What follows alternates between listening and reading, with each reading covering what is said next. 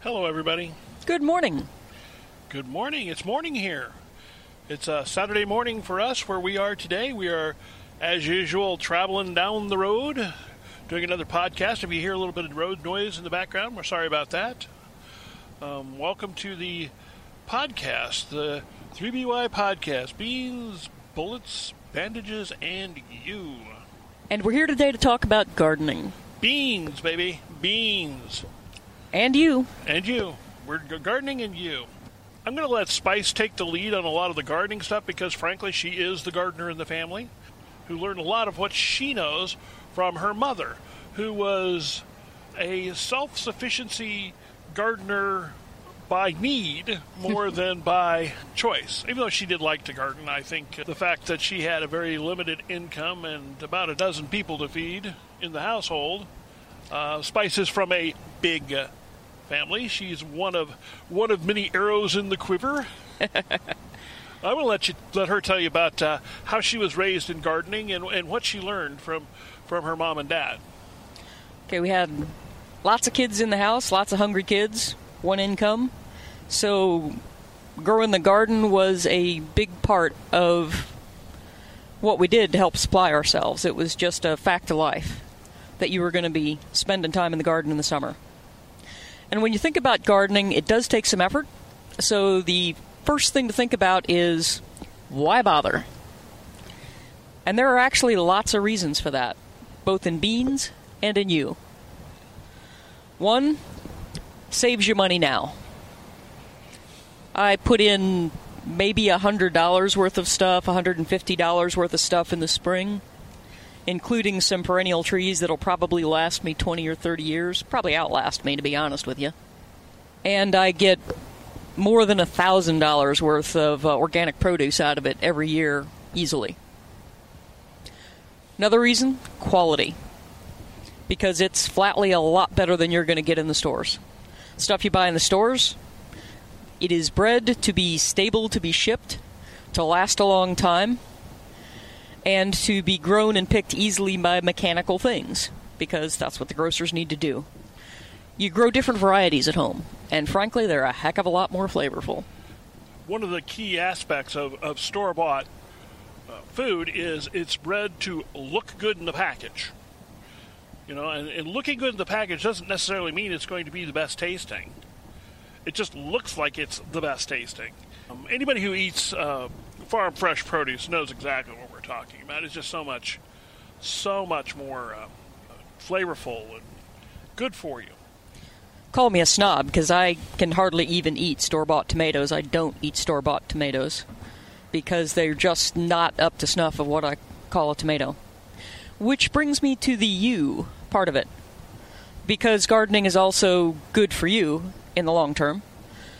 Because if vegetables are tasty, you eat a heck of a lot more of them.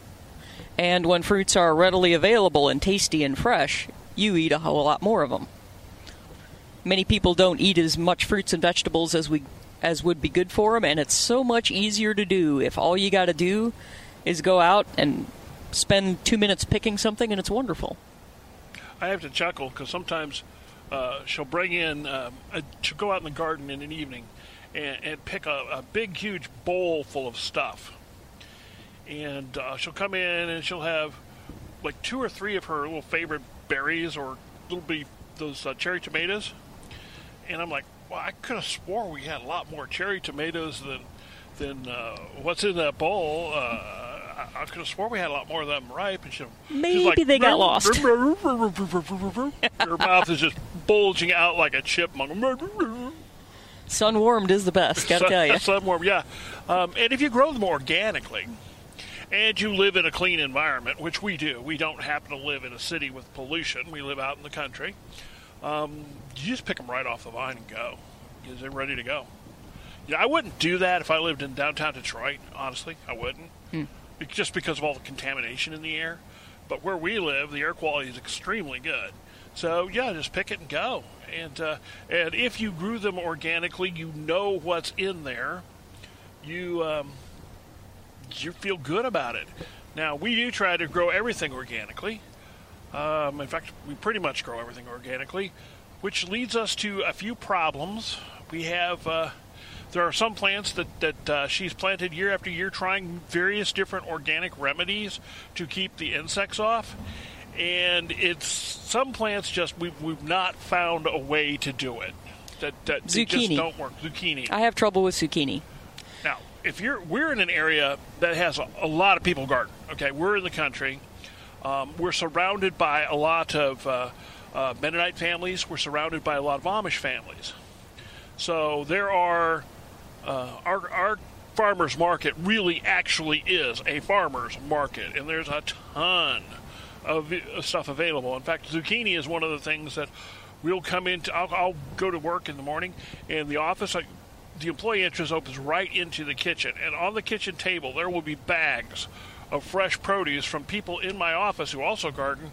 This is their extra, and they're trying to, and very often they'll have zucchini in it. So we know zucchini grows like crazy in our area, but apparently not necessarily organic zucchini. Yeah, so the zucchini come home with me, and I send him back with other things that I have in excess to put on the table. Those cherry tomatoes don't last very long out there on the table either.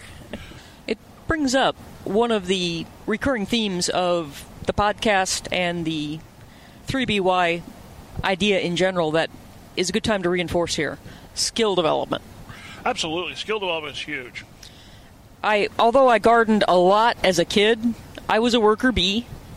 I would be told what to do. I would do it. I wasn't paying particular attention to exactly how it was done.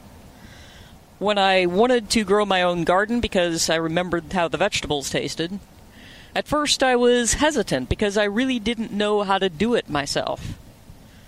But finally I decided, what's the worst that can happen? Stuff dies and I buy stuff from the store anyway. So I just started trying things. And a lot of things failed and some things worked. And the next year more things worked and a few things failed. Learn a little bit every year, get a little bit better at it every year. Some things work great every year. So it is a work in progress. You can certainly go out and buy some of these garden-in-a-box things and put them in your freezer in case the end of the world as we know it comes. But if you don't know what to do with tomato seeds, you are not going to have tomatoes from that box. I can almost guarantee it. You're going to have real problems with it.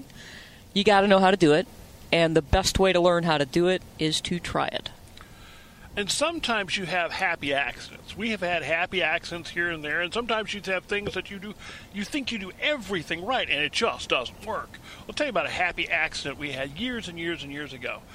We she put in her garden, which at the time was small. I mean, it was a traditional style garden, but it was, I don't want to get the dimensions because I don't know what they are, but probably say 20 feet by 10 feet, just more or less.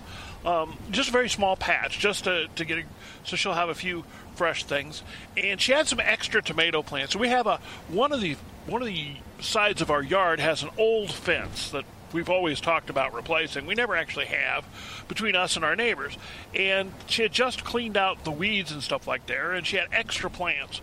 So she just decided to plant all these extra tomatoes just down along that fence, just because she had, rather than throw them out, the ground was already pretty clear, so put them there. And they went nuts. They went absolutely crazy. She had like 20 tomato plants down that fence. Maybe it wasn't that many, but it was pretty close. And we had tomatoes coming out our ears. It was actually more like 6 plants we got all those tomatoes like from. 20. I mean, gosh, it was just like, whoa! Apparently some previous owner of the house had enriched that particular strip for flower planting because it loved it.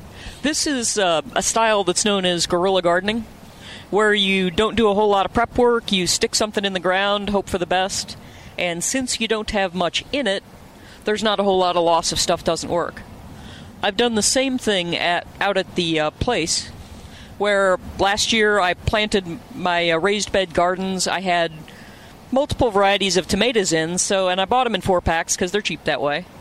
And I've got some extra plants. There's no room in my traditional garden. I am taking care of my baby new trees out at the place.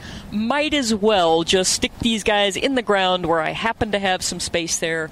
see what happens. So I stuck in a variety of plants that I just didn't have any place for in my standard garden. And some of them didn't do well, and some of them did beautifully. In fact, that's the only place I successfully grew squashes last year, because apparently the squash bugs have never lived out at the place, my little guerrilla garden squashes. And I got a bountiful harvest from that one plant I put out there. So it doesn't necessarily take a lot of time and work investment either. You can give something a try for cheap and easy, and if it doesn't work, you've lost nothing. If it wins, lots of fresh food for free. Almost free. But you stick it in the ground and see how it works. A lot of it will fail, but some of it will do beautifully. Squash bugs have never met the place. They didn't know where the place was. They couldn't find my squashes out at the place. And I did absolutely no treatment to them at all, except every now and then I'd be taking care of stuff over the summer. Oh, look, I've got a bunch of food. I'll pick the food. Very little time, very little effort. Good return. Guerrilla gardening. In the future, we're going to talk about several things, including harvesting during the season. We're going to talk about dehydrating things, which we do. We're talking about freezing things, which we do. We're not talking about canning things, which we do. And when to do what and how to do that and how much is enough. Clearly, freezing is not a great idea for long-term emergency prep, because if the power goes out, that kind of puts a bummer on the whole freezer thing. Yes. But a lot of these other methods are much better. Don't require power and keep food very nice and tasty for 2 or 3 years. And when it's stuff you're growing yourself, by then you've been able to replace it. Yeah, Spice and I are not big fans of the freezing aspect of preparedness because, frankly, so many people who put a huge amount of effort into putting food into the freezer, thinking that they have a long-term solution in case they should have a major power outage for weeks. I don't want to spend my time and my effort feeding a generator to keep the food frozen. I want any food that I have for an emergency situation to be ready to go. In fact, I personally favor using food that requires the least amount of preparation, because if you're in a situation where you've got a grid down situation and it may not be a permanent survival situation, but you don't want to waste all your energy cooking. And we're going to talk about okay, I'm splicing this in here because I 4 times have messed this up now, so I'm going to try it again. I've just noticed that Spice has posted her review of the Kelly Kettle Scout stainless steel cooker, which is what she uses when she's at the place to make hot food, hot drinks. Great little review. It's on the 3BY Beans, Bullets, Bandages, and You website. So go check that out. So it's a great review. Got some pictures on it. We're probably actually going to do more in a podcast about that, of a way to cook it. So it helps keep some of the dehydrated things and the easy to cook food ready to go. So check that out on the website. And I think we're going to wrap this. You ready to wrap? Make it like Christmas. Wrap it up. Wrap it up. Enjoy your day. Have a great day.